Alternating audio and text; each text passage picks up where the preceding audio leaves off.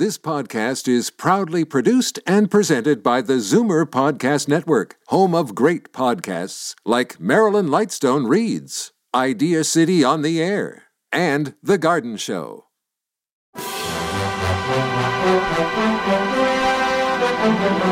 It's Zoomer Radio's Theater of the Mind with Frank Proctor. Open your mind as we fill your head with amazing thrills, chills, and laughs. Theater of the Mind. The best love programs from radio's golden age. Only on Zoomer Radio. Now, here is your master storyteller, Frank Proctor. Well, thank you, and welcome to the show. Tonight, we begin with The Green Hornet, an American radio adventure series that debuted in 1936 and introduced the character of the masked vigilante. It was the brainchild of George W. Trendle, Detroit's WXYZ. He was co-owner and managing partner who had spearheaded the development of the same companion shows, The Lone Ranger and The Challenge of the Yukon. He sought to create a series that would, quote, show that a political system could be riddled with corruption and that one man could successfully combat this white-collar lawlessness. Distinguished by its use of classical music for themes and for bridges between scenes, The Green Hornet was one of radio's best-known and most distinctive juvenile adventure shows. The series detailed the adventures of Britt Reed, debonair newspaper publisher by day and crime-fighting masked hero at night. With his faithful valet, Cato, the daring young publisher matches wits with the underworld, risking his life so that criminals and racketeers within the law may feel its weight by the sting of the Green Hornet. And now we go to the Green Hornet in the episode entitled Protection, Inc. The Green Hornet.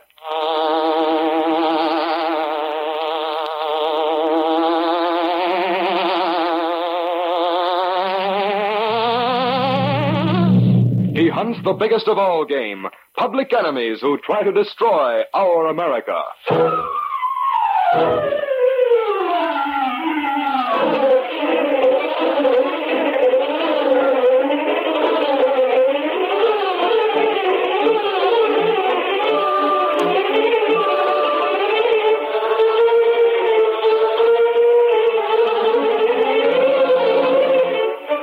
With his faithful valet Cato, Britt Reed, daring young publisher, matches wits with the underworld, risking his life that criminals and racketeers within the law may feel its weight by the sting of the Green Hornet.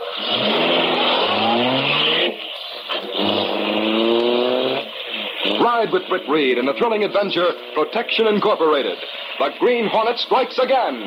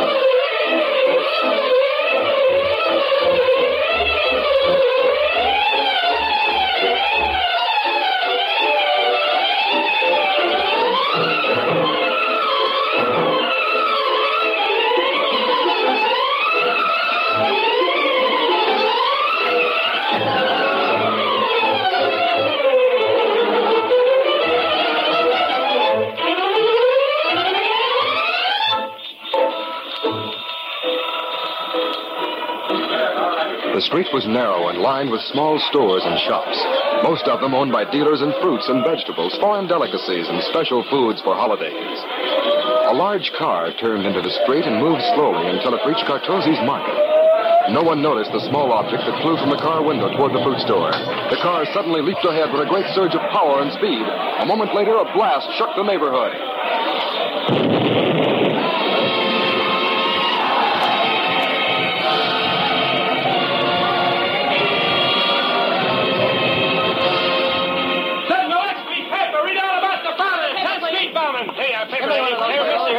Read all about the bomb in Sentinel XP paper!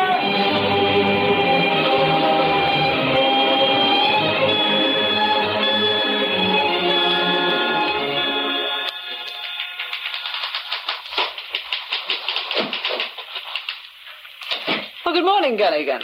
Hey, Miss Case. Mr. Reed in? Uh-huh. Are you surprised? Yeah, I am surprised. Don't tell me that last night's bombing got him down to the office before noon. Something got him here. It might have been the bombing. Oh, but look, Gunnigan, sometimes Britt Reed tries very hard to do as his father wants. Sometimes, but only sometimes. If he'd hit the ball all the time like the old man did, he might make a publisher. I'll never forget when I was made city editor. Can you remember that far back? Yes, I can remember that far back. Mr. Reed in his office? Yes. Expert's with him. Well, he don't count. Hey, Mr. Reed. Oh, Gunnigan, I'm glad you're here. I was just going to buzz you. Well, I got something on my chest, but you talk first. Axford and I were just talking about that bombing last night. Yeah? I had a theory about it, Gunnigan. That ought to be good. Gunnigan, after the last war, there was a regular wave of racketeer bombings and shootings. Do you remember? The Roaring Twenties? Yeah, I remember him. I was telling Reed about him. Do you suppose we're going to have to go through the same thing all over again? What's Axford's theory? By golly, Gunnigan, I'm glad you asked that. Axford brought something to my attention. Here, look at this picture. It's a picture I had at home. It's a lug I helped jail a long time ago. Dynamite Fletcher. I remember him. Did you help call him, Axford? That I did. That's when I was on the cops. Fletcher went down for a 10 to 20 stretch. And he done the limit. But he got out a couple of years ago and dropped out of sight. Well, we had a squib when he got out. I remember it. Axford says that last night's Cartosi bombing and the earmarks of the old Fletcher gang. It was the same technique, Gunnigan. The cops found hunks of iron pipe, and that's the way Fletcher used to make his bombs. He'd load a hunk of 2-inch pipe with dynamite and a cap. A hunk of fuse was lighted, and the works was tossed out of a car. The ends were plugged, of course. The ends of what? Of the iron pipe. Here's the point, Gunnigan. With a lot of food controls lifted and a lot of money in circulation, the specialty shops are going to do a whale of a business this season. They did a whale of a business in Thanksgiving trade. Exactly. And it'll be even bigger between now and Christmas. The field is ripe for a fruit racket. And that's the theory of the mastermind? Yeah, I deduced it, Gunnigan. Oh. I also deduced that Dynamite Fletcher's may be behind the rackets. Well, what do you want me to do? Go out and find Dynamite Fletcher for the cops? That's a fine idea. Oh, look, Mr. Reed, seriously, Seriously, Gunnigan. I want the Daily Sentinel to make big things of Axford theories. Let's make such a noise that the police will give that Cartosi bombing all they've got. Let's make this city too hot to hold any of those rackets that raised Hob a few years ago. Give it a double-column editorial in 12-point type. In addition to that, box a 2-column item on page 1. If you want it, Gunnigan, I'll write something up for you. Axford, maybe I can write it myself. Of course, I've only been on the desk for 20 years, but I might be able to stagger through. Well, if you have any trouble, let me know. No, I give up. Yeah. Golly, Reed, he seems upset about something. Yes, he seems to be. Maybe that bumming has got under his skin.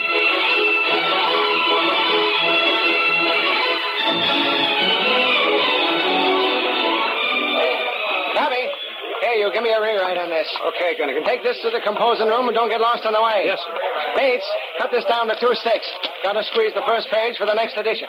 Hello, give me the marg. 2 sticks, Gunnigan, but that I means... said 2 sticks. And you... Hey, Jake, give me a 4-column head and a 2-column drop on Cartosi. Oh, where's the morgue? What's the matter? They all dead down there? What's poppin', Gunnigan? Oh, well, Reed wants noise about the Cartosi bombing, and I'm going to give it to him. Hello? Well, it's about time. Listen. See if you can stay awake long enough to dig out the files on Dynamite Fletcher. Yeah, Dynamite Fletcher. Gang leader and hoodlum from the Roaring Twenties. F like in Funny Bone. L like in Lollapalooza. E like in Bitter End. T like in Tic-Tac-Toe.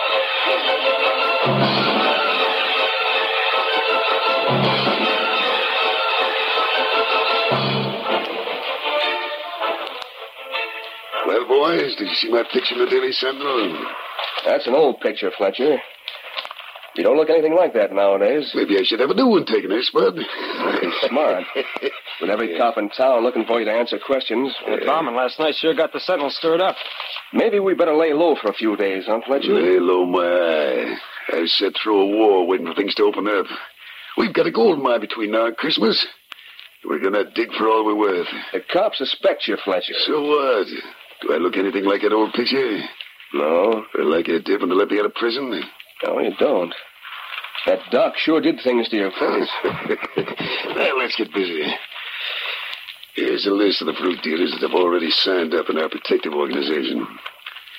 They'll have a payment ready every week. There's a lot of them that don't understand what we mean when we speak of protective organization. There's two in particular that won't understand.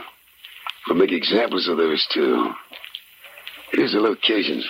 You want us to give them the gas pipe treatment? Yeah, tonight. Give them the same as cartoons you got. The Sentinel and the cops ain't gonna like it. As if we care.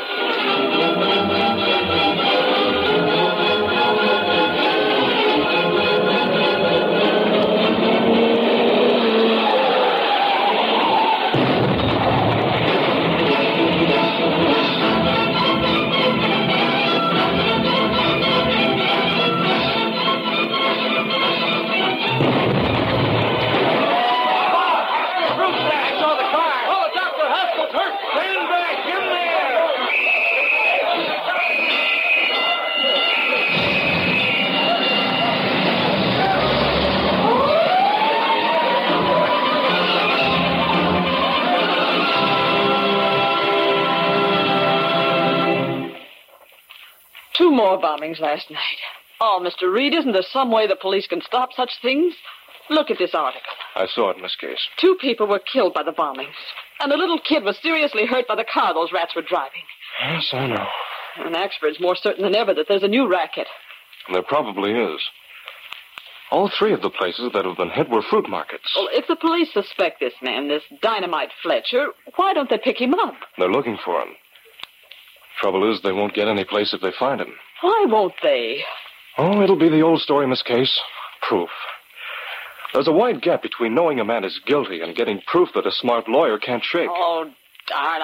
I wish there was some way to lick these crooks and their conniving lawyers. And the red tape of the law. Hello, Brent. Why, Rance! This is the time I caught you. I knew I shouldn't have stayed so long in Miss Case's office. How are you? Oh, fine. Miss Case, this is Rance Talbot, and he's selling insurance. Oh. Here's my card, Miss Case. If you're in the market for it... Oh, I'll just add it to my collection. Oh, I like that. It seems that half the men in our class went into insurance. Oh, but seriously, Brett, I want... Come on, my office, Rance. Thanks.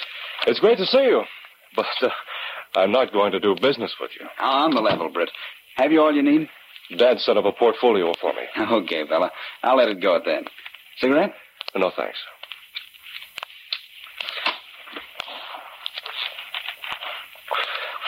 How do you like publishing? Oh, it's all right. You've gone to town on the racketeer bombings. I thought you had a big spread yesterday, but today's even better. Oh, that's Gunnigan. He and a guy named Axford are all steamed up about racketeers rearing their ugly heads again. Say, Rance, I just thought of something. Yeah? Does your firm carry a policy that would protect those fruit dealers against accidents? Yeah, we have a policy, but it's high-priced. Well, it's cheaper than repairs to a bond building. Oh, sure. Why don't you go right down the list of the fruit dealers? Those men need insurance as ever before. But, Brett, I'm specializing in... I know that. But you don't object to picking up a few extra bucks, do you? No, but... I'll bet you could knock off a dozen sales between now and 5 o'clock. Oh, now, wait. Or at least half a dozen. I'd bet on it. You'd bet on it, huh? Well, that's something. What'd you bet? Calling me, eh? Put up or shut up. All right. I'll tell you what I'll do, Rance. If you make an honest-to-gosh effort and can't sell at least 6 accident policies to fruit dealers, I'll let you write me up for an extra 10,000. Make it 20,000, I'll make a stab at it. 15. Done.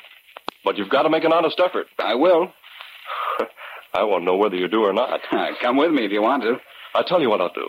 I'll have Mike Axford go with you. Who's he? He used to be a cop. Oh? Before Dad went west, he hired Axford as a bodyguard for me. I keep him busy covering the news at police headquarters. Well, bring him on. I'll see what I can do. But remember, if I don't make 6 deals, I write you up for 15 grand.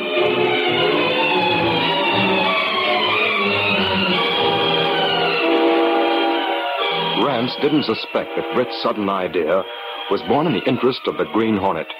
He didn't realize that Britt carried Michael Axford's report home that evening and went over it very carefully with Cato. Looks as if I'll have to buy a policy from Rance. Yes, Mr. Britt? According to Axford's reports, he made a sincere effort, but only 4 sales.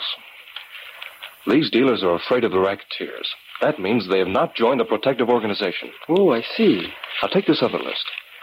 These are men who weren't the least interested in what Rance had to offer. Do you know what that means? I'm not sure, It means that they're paying for protection. They feel they don't need insurance. They're the ones we're going to call on. Come on. Stepping through a secret panel in the rear of a closet in his bedroom, Britt Reed and Cato went along a narrow passageway built within the walls of the apartment house itself. This led to an adjoining building which fronted on a dark side street. Though supposedly abandoned, this building served as the hiding place for the sleek, superpowered Black Beauty, streamlined car of the Green Hornet. Britt Reed pressed a button. The great car roared into life. A section of the wall in front raised automatically, then closed as the gleaming Black Beauty sped into the darkness.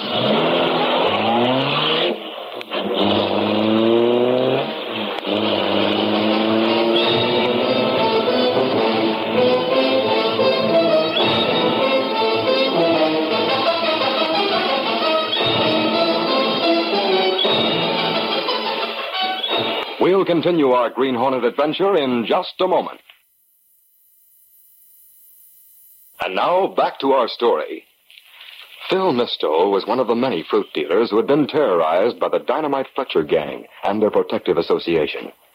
In the living quarters behind his small shop, Misto and his wife wore expressions of worry. Their concern would have been even greater had they known that the much-feared Green Hornet was at that moment moving toward them through the dark side streets. Laura, Sam Kislov, he's got threat. These men may have hurt him just because he would not pay. Yeah, he be lucky. He be only threatened. He better pay what they say. For the protection. Oh, Phil, and where we get the money for to make the payments? $15 every week. $60 every month. We got to pay. And more money we got to charge for fruit. Is only way, Laura. But our customers, they go to other places. Laura, other places got charged more, too. They will pay like us. And we afraid to go to police. These men, they're not good men. No, but what we do? Cartozzi already dead, Laura. Haskell in hospital, his place burned down. We got our lives to think of. Yes, mister, you have. Look! That mask gone. Who are you? Keep quiet and listen to me. That mask, he's the one they call Green Hornet. Oh, don't kill us. We do nothing. Mister, I came to speak about your payments. Payments? Right.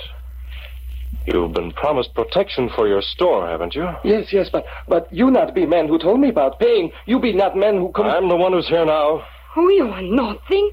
The $15, it is not due. I'm here to tell you how to pay it. But this man, he told me. He say each on Friday... Listen to me. Yes, I listen. We don't want to come here to collect. You'll send the money to the address on this card. Understand? I send it, I promise. If you don't, you may get the same as Haskell and Cartozzi and a few others. No.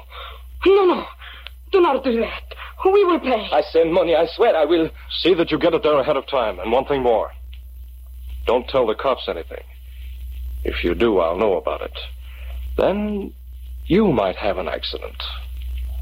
Remember that. Yes, I remember. But don't hurt us. Very well. We'll have no trouble unless you make it.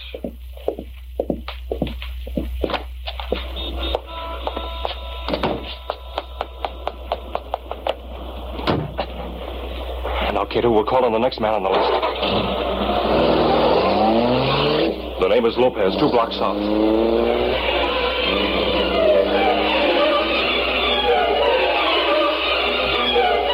Name of a dog. It is the Hornet. Take it easy, Lopez. I'm here to tell you how you're going to pay. Follow orders, Finkel, and you'll not be hurt.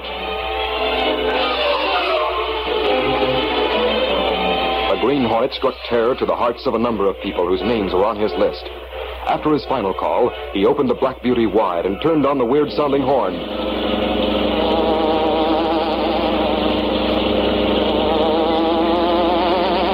Then everyone knew the Green Hornet had been in action.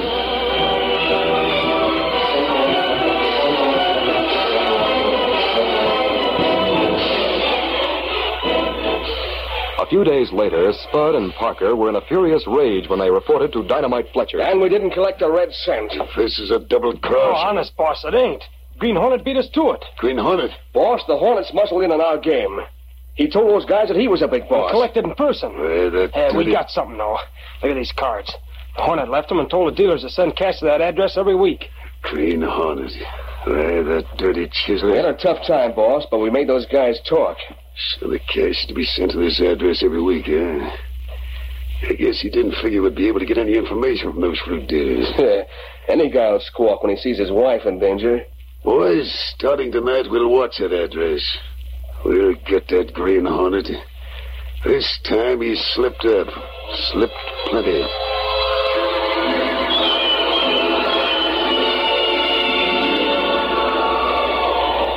That evening, Michael Axford rushed excitedly into police headquarters, waving a letter at his friend, Sergeant Burt. Sarge, holy crow, man, get a load of this. It's the best tip you ever got. Axford, you crazy banshee, take it easy. Tell me what it's all about. The Green Hornet, that's what. What? The Green Hornet? That's it. This here tells where the guy can be found. It tells, too, that he's the guy who was heading his fruit racket. Is this straight, Axford? Here, let me see that. You bet it's straight. Maybe Dynamite Fletcher's the Green Hornet. How'd you get this? It came to the office. I mean without no name signed. And Britt Reed turned it over to me. It was likely sent by one of the victims. Yeah, this sounds like the bird who wrote it knew what he was talking about, all right. Sure. That's just what I told Britt Reed. We're going to that address. That's just what I was going to suggest. You and me, Sarge. Just the two of us. If there's a lot of cops, they'll attract attention. We got to go there quiet and wait until that Hornet comes in. Then we'll nail him. I'll have a squad waiting nearby.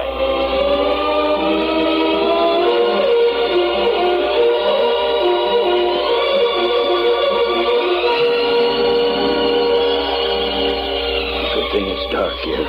This house looks deserted, don't it, Sarge? Never can tell about that. Turn your flashlight this way. Now I'll have this door open in a jiffy. I hope.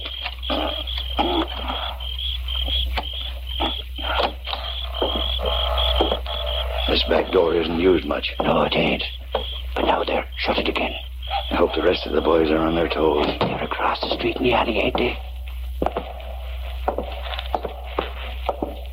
Watch out for those squeaking floorboards. The Green Hornet is in this house. He's likely heard us. If he ain't here, don't matter. The house looks empty. We'll go through to the front and see if the front door's been used recent. Good idea. Hey, look. There's some nail shoved under the door. Hold the light close. By golly, it's beginning to look like maybe there was something to this tip after all. I hope you're right about that. But look here. John Sloan. John Sloan. Say, all of them letters has got the same man's name on them. Yeah, I wonder... Well, don't stand there. Open them up. Just what I'm doing. Just exactly what I'm doing. Now, what's in the first one, huh? Dough. Look here, $15. Holy crow. Now, what do you suppose... Hey, Sarge, what's that note written say? Philip Misto per the week of the 12th. Misto. Hey, he's one of the fruit dealers. I remember calling on him. Here, Axford, take this one and open it. Sure. It's as plain as day, Axford, huh? The Green Hornet must have told these guys to send the dough here. Sure, that's it. And he told all of them to send it to John Sloan. Yeah. Sarge, here's more dough in this one. Now we got proof. So all we got to do is wait till he comes and then grab the Green Hornet. And there's another thing, Axford. What's that? The names on these notes here are the guys we'll subpoena as witnesses. By golly, that's right. Quiet. There's a car stopping outside. Hear it? Oh, golly.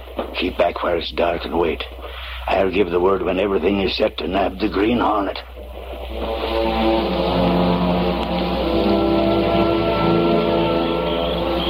Boys, that's a house. Yeah. Looks kind of deserted, don't it, Fletcher? Oh, Parker, that's the way the Hornet would want his joint to look. Get up, Spud. Come on, both of you. Get out of the car and have that chopper handy. Hey, boss, you ain't taking no chances, are you? Of course I'm not. I want that guy mowed right down. I'm the guy for the job. The boys, on top of getting rid of the Green Hornet, will collect that reward the Sentinel's offering for him. That won't be bad either. I hope this ain't a trap of some sort. What sort of a trap could it be? I don't know, but... Stop worrying, Yeah, that Green Hornet ain't superhuman. When this chopper starts talking, it'll get him just like it would anybody else. Stand to one side of the gun. I'll try the door. If he's not here, we'll get inside and prepare a welcome for him. Yeah. No lights inside. Place looks empty. You sure we got the right address? Yeah. See if the door's locked. It is. But I've got a key to open any lock of this kind. Get it? Yeah.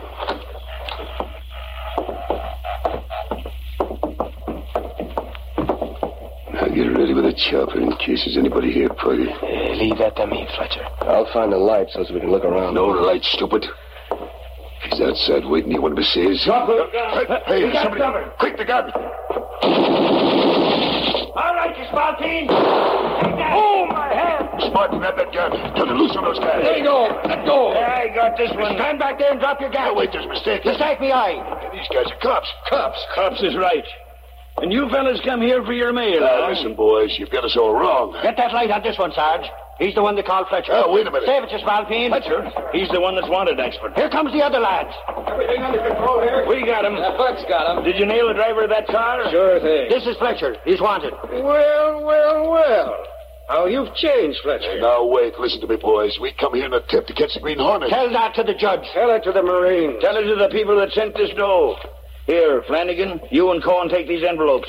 Pick up all the people that's got their name inside and bring them to headquarters. Right? Now, wait, listen to me. This is a frame-up. You gotta listen. Shut up or I'll give you one on the noggin. Now, come along. We gotta get to headquarters and get ready for company.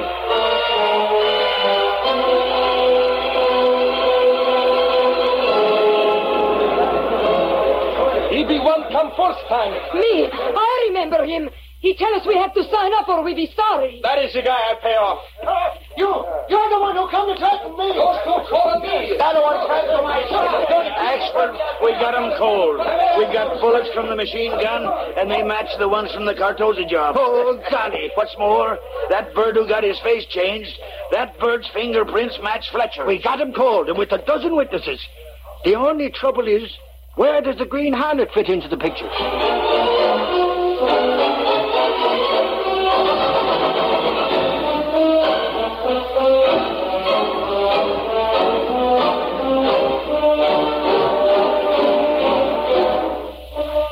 By Gary Reed, you know, I was right both ways. How do you mean, Axford? Well, Fletcher was involved in that fruit racket, and so was the Green Hornet. Oh? Parker and Spud were Fletcher's two sidekicks. They'll all take a murder rap. Good. But there's something I can't figure out. What's that? From the stories we got, it'd seem the Green Hornet was in the racket, too. But it don't seem he was. No? Axford, tell me this. Is the racket really smashed? Fluffer and Snakes, Reed, is busted wide open. Well, then that's the big thing. It's all that really counts. Why worry about the Green Hornet? Worry? Golly, Reed, who's worrying?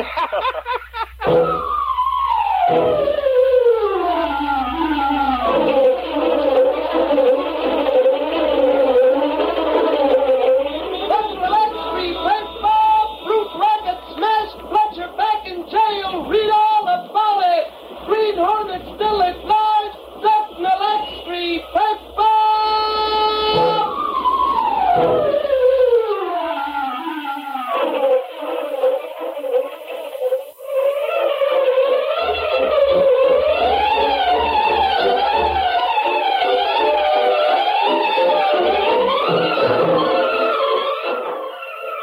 These popular radio dramas, created by George W. Trendle, are a copyrighted feature of The Green Hornet, Incorporated.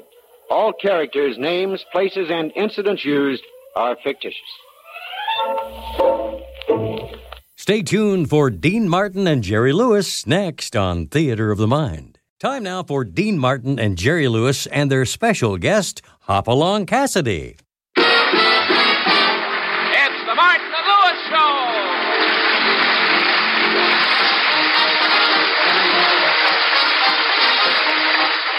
CBS, the National Broadcasting Company, brings you, transcribed from Hollywood, The Martin and Lewis Show. Our guest tonight, Bill Hopalong Cassidy Boyd.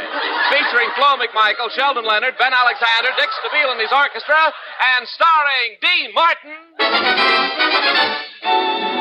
The leaves of brown came tumbling down, remember, in September, in the rain. And Jerry Lewis. Yes, the leaves of brown came tumbling down, remember, in September, and October, and November, and December, and January. Boy, was that tree loaded with brown leaves.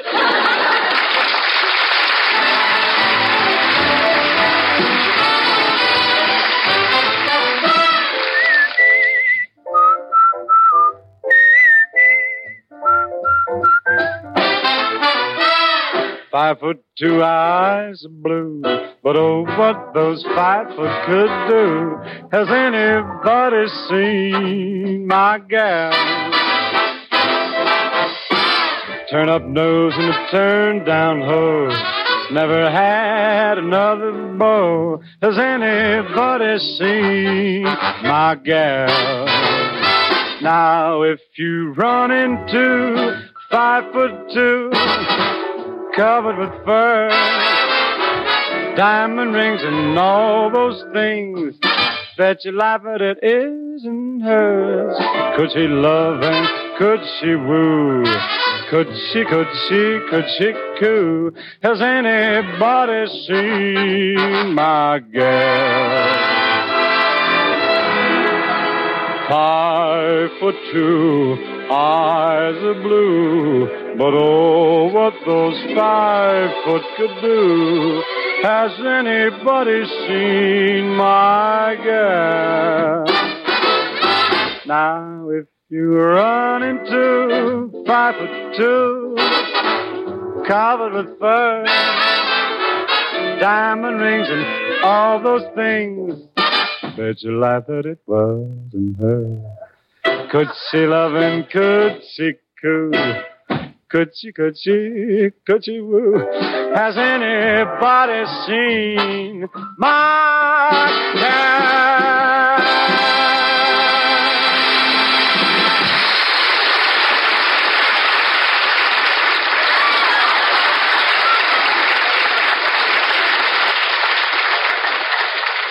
For the past couple of days, Dean and Jerry have been unable to come to an agreement on where to spend their vacation. As we look in at their little apartment, we find it littered with travel folders and resort ads, and the discussion's still going on. Jerry, we've been talking about every place I can think of to spend a vacation, and you just won't make up your mind. I did make up my mind. The Canadian Rockies.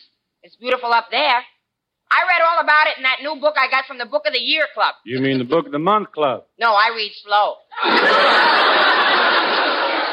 You know, I've always wanted to see the tropics, Jerry. How about Hawaii? Hawaii? Ah, beautiful Hawaii. No, I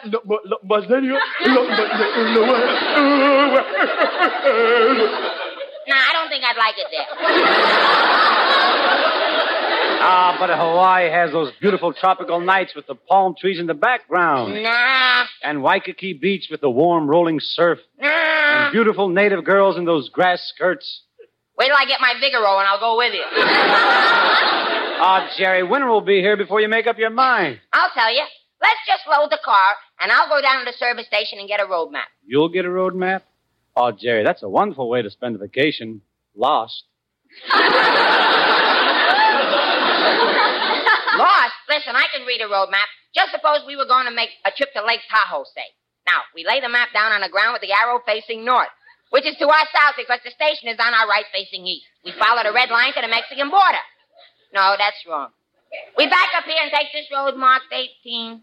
No, that's the number of miles to Pomona. Well, anyway, we turn here and go around to here and... Well, then if we go... There's a detour.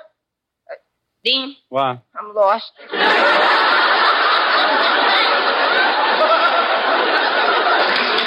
Well, this is going to be a great vacation. I can see that. Come in. Well, hello, Florence. Hi, Florence. How's our secretary? Hello, Mr. Martin, Mr. Lewis. I'm fine. Maybe you can help us, Florence. If you had your choice on where to go on a vacation, where would it be? Well, let's see.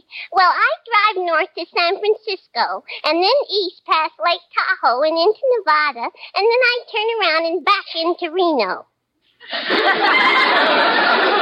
You're back into Reno? Sure. I didn't want to get a divorce. I want to get married.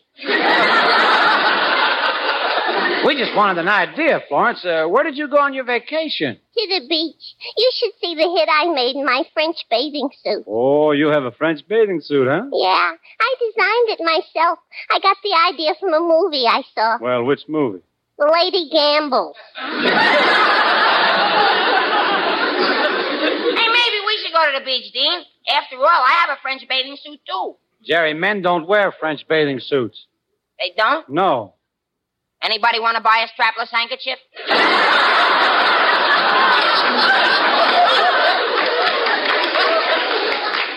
why didn't you go to the mountains? That's where I went last summer, up to Hairless Lake. Hairless Lake? Now, where in the world is Hairless Lake? Oh, you know. It's that big bunch of water that's held back by Boulder Dam.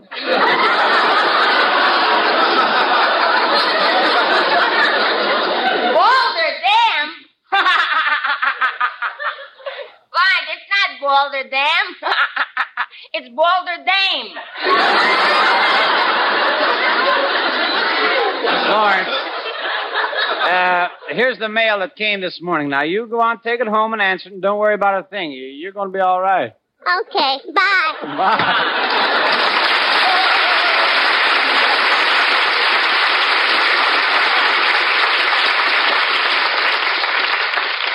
Well, let's run through these tourist folders once more, Jerry. Now, you listen to me closely. Sun Valley, Yosemite. Well, what do you know? A little bitty tap on the door and it popped open. Well, now that I'm inside... Hey, wait a minute. Who are you? Dean, don't you remember him? It's the guy who lives in the next apartment, Soapy Leonard. Yes, sir, that's right. Soapy Leonard. They call me Soapy because I'm 99 and 44 100% pure. Now, let me tell you about this vacation of yours. Now, you just wait a minute. How do you know we were talking about our vacation? It's easy. I used to be a house detective. You were a house detective, Mr. Leonard? Yeah, sure, that's me. Tall, dark, and transom. Now, look, we were having a fine little private conversation, and you're nothing but an eavesdropper. I am not an eavesdropper. No, sir. I got a perfectly legitimate hole drilled in your baseboard. Oh, well, then you're a peeping Tom. I certainly am not. I hate peeping Toms. I'm a listening Louie. Now, when I overheard you talking, I got struck with a great idea for you guys. Now, this is wonderful. You see, a camping trip, a vacation for you up in the high Sierra Mountains. Huh? Oh, no, that's not for Jerry Lewis. Why, it is for Jerry Lewis. Just the thing you need. Put muscles on you. Build up your chest. Chest? What's that? Look, what do you think happens to the air when you inhale? I don't know. All I do is exhale. You know, Jerry, maybe Soapy's got something there. You could do with a little building up. Yeah, certainly, that's right. And not only will it build you boys up, it will also save you money. Now, you just leave everything to me. I'll fix you up with all the stuff you need, everything. Now, all that you really want, though, is just a few crackers to munch on. Well, what do you figure it'll cost us? A few crackers? I don't know. $500? $500 for a few crackers? You want salt on them, don't you? Now, look, we're not paying any $500 to go on a camping trip. Well, all right. I can probably get it for you a little cheaper, but there is one thing I want you to know. If I am going to be nice enough to go to the bother of handling your money, you will have to trust me. You do trust me, don't you? Oh, yes, of course. Bless his stupid little heart. It's all set. I need a little money to get the equipment. I tell you what, we will all contribute equally, huh? Okay, here's 50. Here's my 50. Here's my 50. All right, I'll go get the provisions. I'll see you boys later. Okay, Soapy.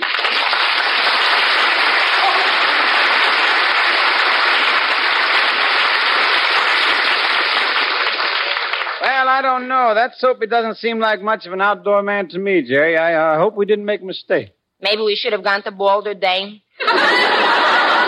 Oh, come on, Jerry. We'll throw some old clothes together and be on our way to the High Sierra.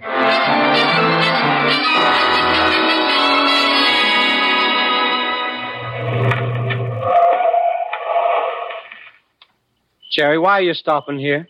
I think I better have another look at this map. Oh, what's the use? We're lost. I ain't seen nothing but animals along this road for an hour. Yeah, Jerry, you got us lost in the middle of these woods. Yeah. Don't you blame me, Dean Martin. You told me to follow the white strip down the highway, and that's exactly what I did. Well, let's drive on then. What are you waiting for? The white strip. It's sitting up in that tree looking at me.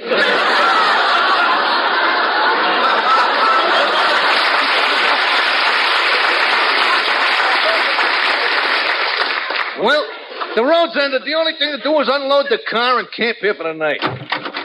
Hey, Jerry, you get the stuff out of the back seat. And, Jerry, be careful with those hunting guns. Okay. Boy, this stuff is really packed in here tight.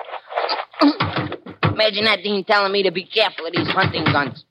What does he think I am, a kid or something? Jerry, all right? Yeah, Dean, there's only one thing. What's that? When you mount my head over the fireplace, don't let people hang hats on my ears.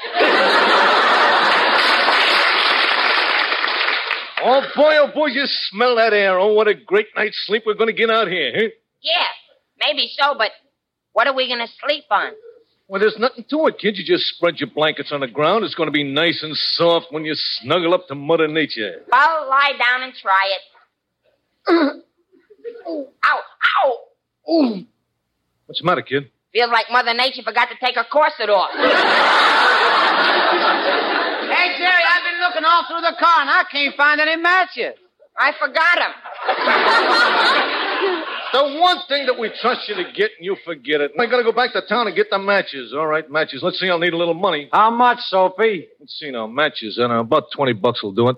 $20 for a box of matches? You want sulfur on them, don't you? I'm just giving you $1. You can steal the matches for all I care. Well, now, there is a proposition that appeals to my sporting instincts. All right, I'll drive the car back to town. So long, boys. Well, Jerry, we're on our own. Here we are, just the two of us in the middle of the woods. Yeah. It's so dark here, and I'm scared. You hold my hand, Dean, please? Oh, thank you, Dean.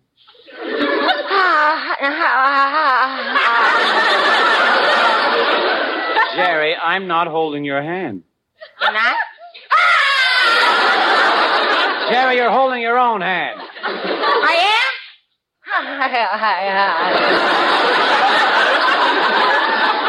Jerry, there's nothing to be afraid of. Now, let's fix up a couple of beds and get some sleep. I don't know about you, but I'm going to take this axe and make a bed out of branches. This looks like a good branch here.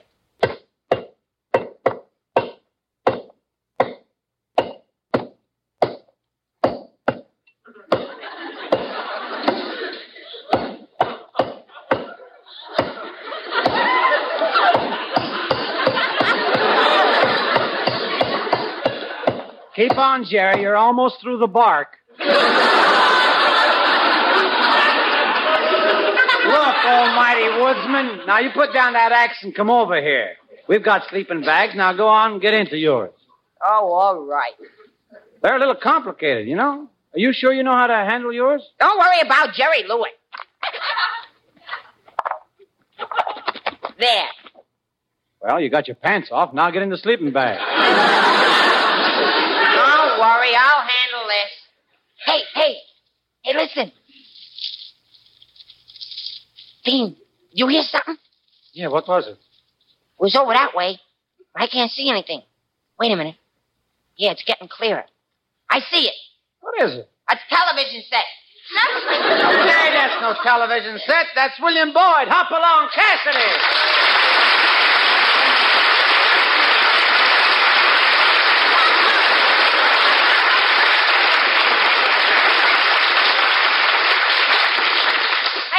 Mr. Cassidy, how come you're pointing those guns at us? These guns have a handy habit of picking out rustlers, that's why. Rustlers? Yeah. Some low-down varmints got away with 1,000 head of my cattle, and I think I know who. Honest, Mr. Cassidy, we haven't got your 1,000 head of cattle. If you don't believe it, you can search us. You can stop that right now. Talking like city slickers isn't going to throw me off the trail. Honest, Mr. Boyd, we're not rustlers. We've never been rustlers. We don't even know any rustlers. Wait a minute, Dean. What about Gorgeous George?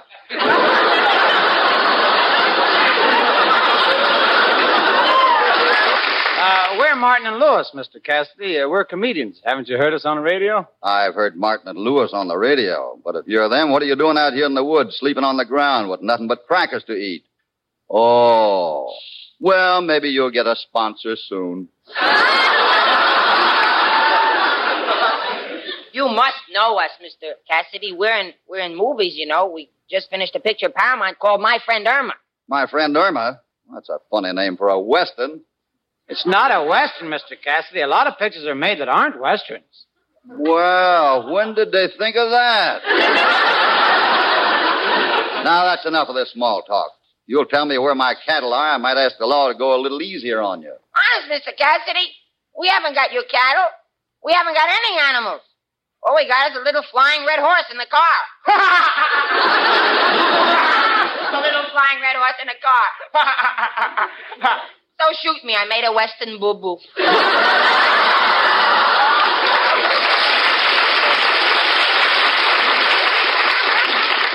You sure did. And you've been trying to tell me you're Jerry Lewis, the comedian. Sure, and I'm a singer, too. Oh, give me a home where the buffalo roam. Well? I wouldn't sing like that around here if I was you, partner. Why not? The government pays a pretty big bounty for coyote hides. Coyote? What's a coyote? That's a Mel Torme with fur on it.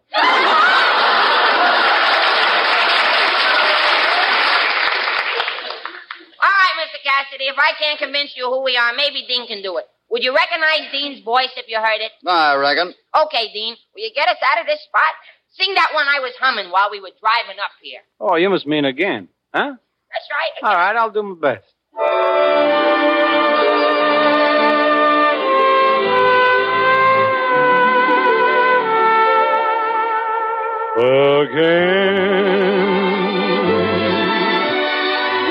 Again, this couldn't happen again. This is the once in a lifetime. This is a thrill divine.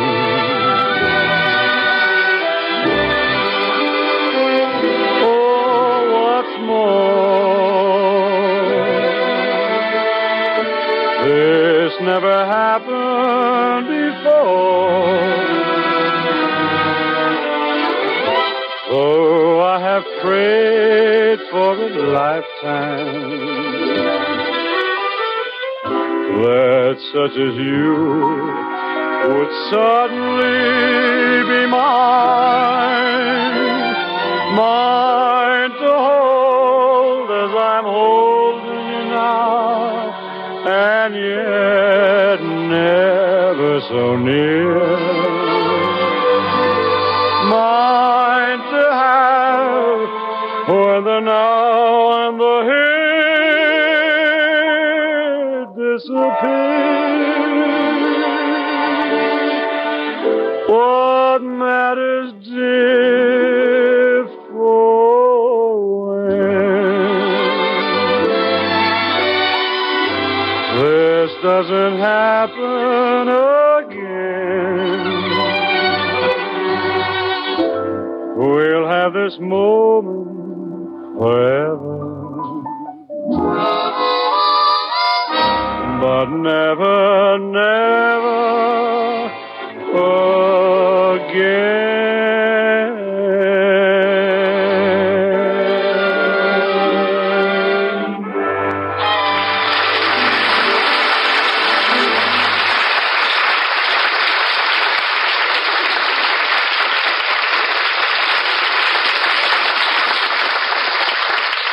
Ah, that was great singing, Dean. Well, thanks, Hoppy. And now you're convinced we're Martin and Lewis? Yeah, but I still got to catch those rustlers. It's pretty late. You fellas don't mind, I'll stay here tonight and ride after them first thing in the morning. It's okay with us. Well, Hoppy, I'm going to turn in for the night and get some sleep. There, I'm in my sleeping bag. I'm in my sleeping bag. You in your sleeping bag, Jerry? No, in the dark, I put my pants back on.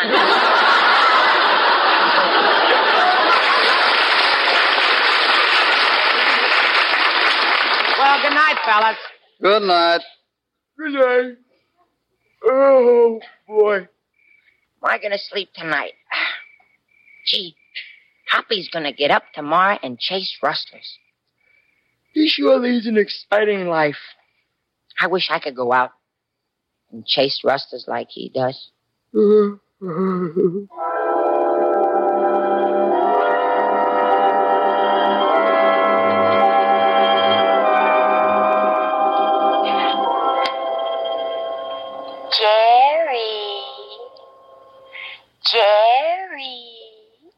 Jerry.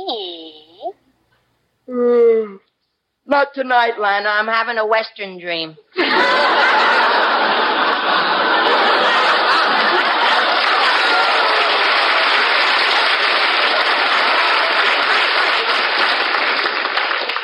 Come on, Jerry. Dean, I just got word of the wrestlers in the Red Dog Saloon down at Panamint City. I gotta go.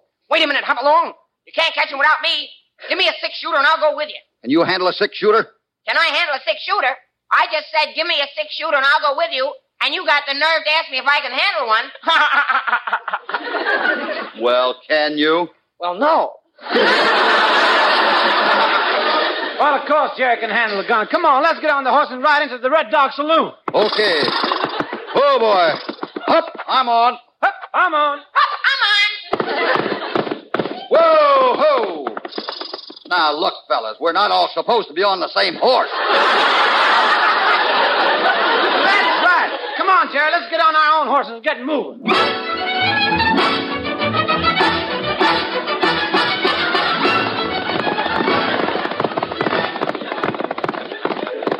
look at us go. Yoo-hoo! Yippee! Hey, hop along. How do you like the way I ride? Wait a minute, partner. You're facing the wrong way. You're riding backwards. Oh, I wondered why my horse was so round-shouldered.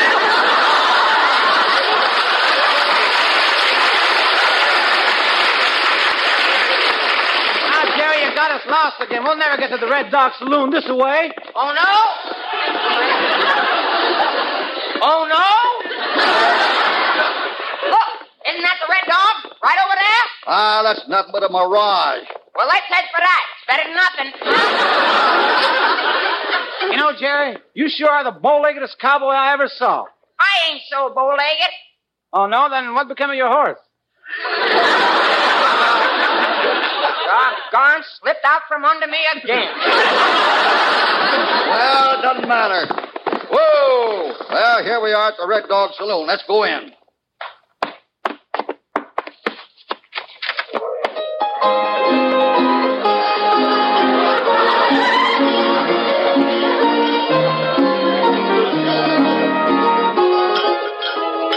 Look at the girl coming over here, the one with the even gown and all the diamonds. Looks like our secretary, Florence. Yeah. Hello, boys. Welcome to the Red Dog. Hey, who are you supposed to be? Why, I'm Texas Buckshot Bertha, the queen of the dance halls. I'm the most gorgeous gal west of the Panamint. Why, the cowboys come for hundreds of miles just to look at me and let my beauty drive them crazy. Hey, Florence. What? Are you for real? Of course I'm not for real. This is a Western dream, isn't it? Now, what can I do for you, boy? You're pretty attractive. You like the perfume I got on? It's a scent from Cody. Smells more like it was sent from North Dakota. Well, I'm tired of all this stalling around. Some rustlers got away with 1,000 head of my cattle. You got any idea where I can find them? Hey, look, I'm the proprietor. I just happened to overhear what you gents said. You see, I got a little hole drilled in a bar. Sophie, what are you doing here? We sent you for matches. Yeah, where's that dollar I gave? Well, I'll tell you, boys, I got a confession to make. I was going to spend the dollar for matches, you see, but on the way, I ran into a very nice deal. 1,000 head of cattle for $1. Those were my cattle. Well, all right, stranger. Don't get excited. I'm a guy who always does the right thing. Here's your $1. I don't want that dollar. I want my herd of cattle, and I'm going to get it. Now, let's don't get excited, man. We can talk it over level-headed like. But first, how about a drink on a house, huh? I don't drink. I don't drink either. I'm kind of thirsty. Now I'm going to search this saloon for them cattle. Starting with this room right here. No, wait, look, don't open that door. Why not? Well, you see, I got me a lady friend, and I hid her in there. Oh, yeah? We'll see about that. Oh, pardon me. I thought he was lying, ma'am.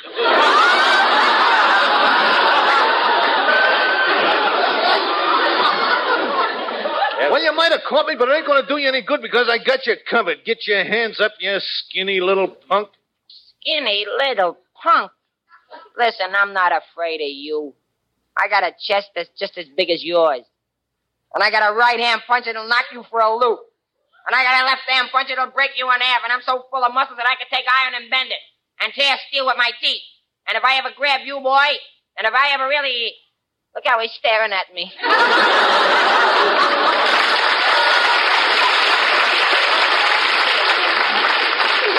I'm taking over here, Soapy. You're going to see the sheriff. Yeah, well, if you want me to see the sheriff, you guys will have to take me. I have got my gun drawn. I've got my gun drawn. I've got my gun drawn. Wait a minute. What's the matter? I can't find any paper and pencil. I ain't waiting, Jerry. I'm finishing off this rustler right now. Wait a minute, Dean. Don't shoot him. The government's got a price on his head. Yeah, $10,000. Hey, you say, did I understand you to say that the government has got a price of $10,000 on my head? That's right.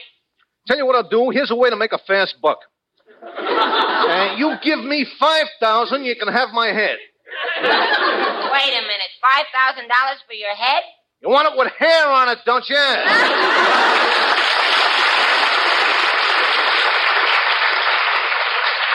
Wake up, Jerry. Jerry, wake up. What? What? You've been hollering and screaming for 5 minutes. You must have been having a nightmare.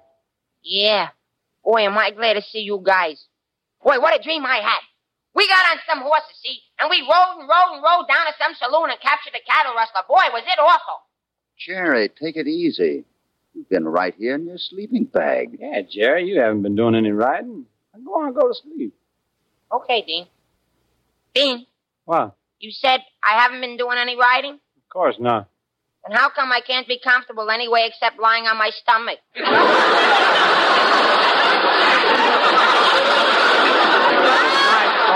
Yeah, thank you, Bill Boyd, for being with us. Good night, everybody. Bye.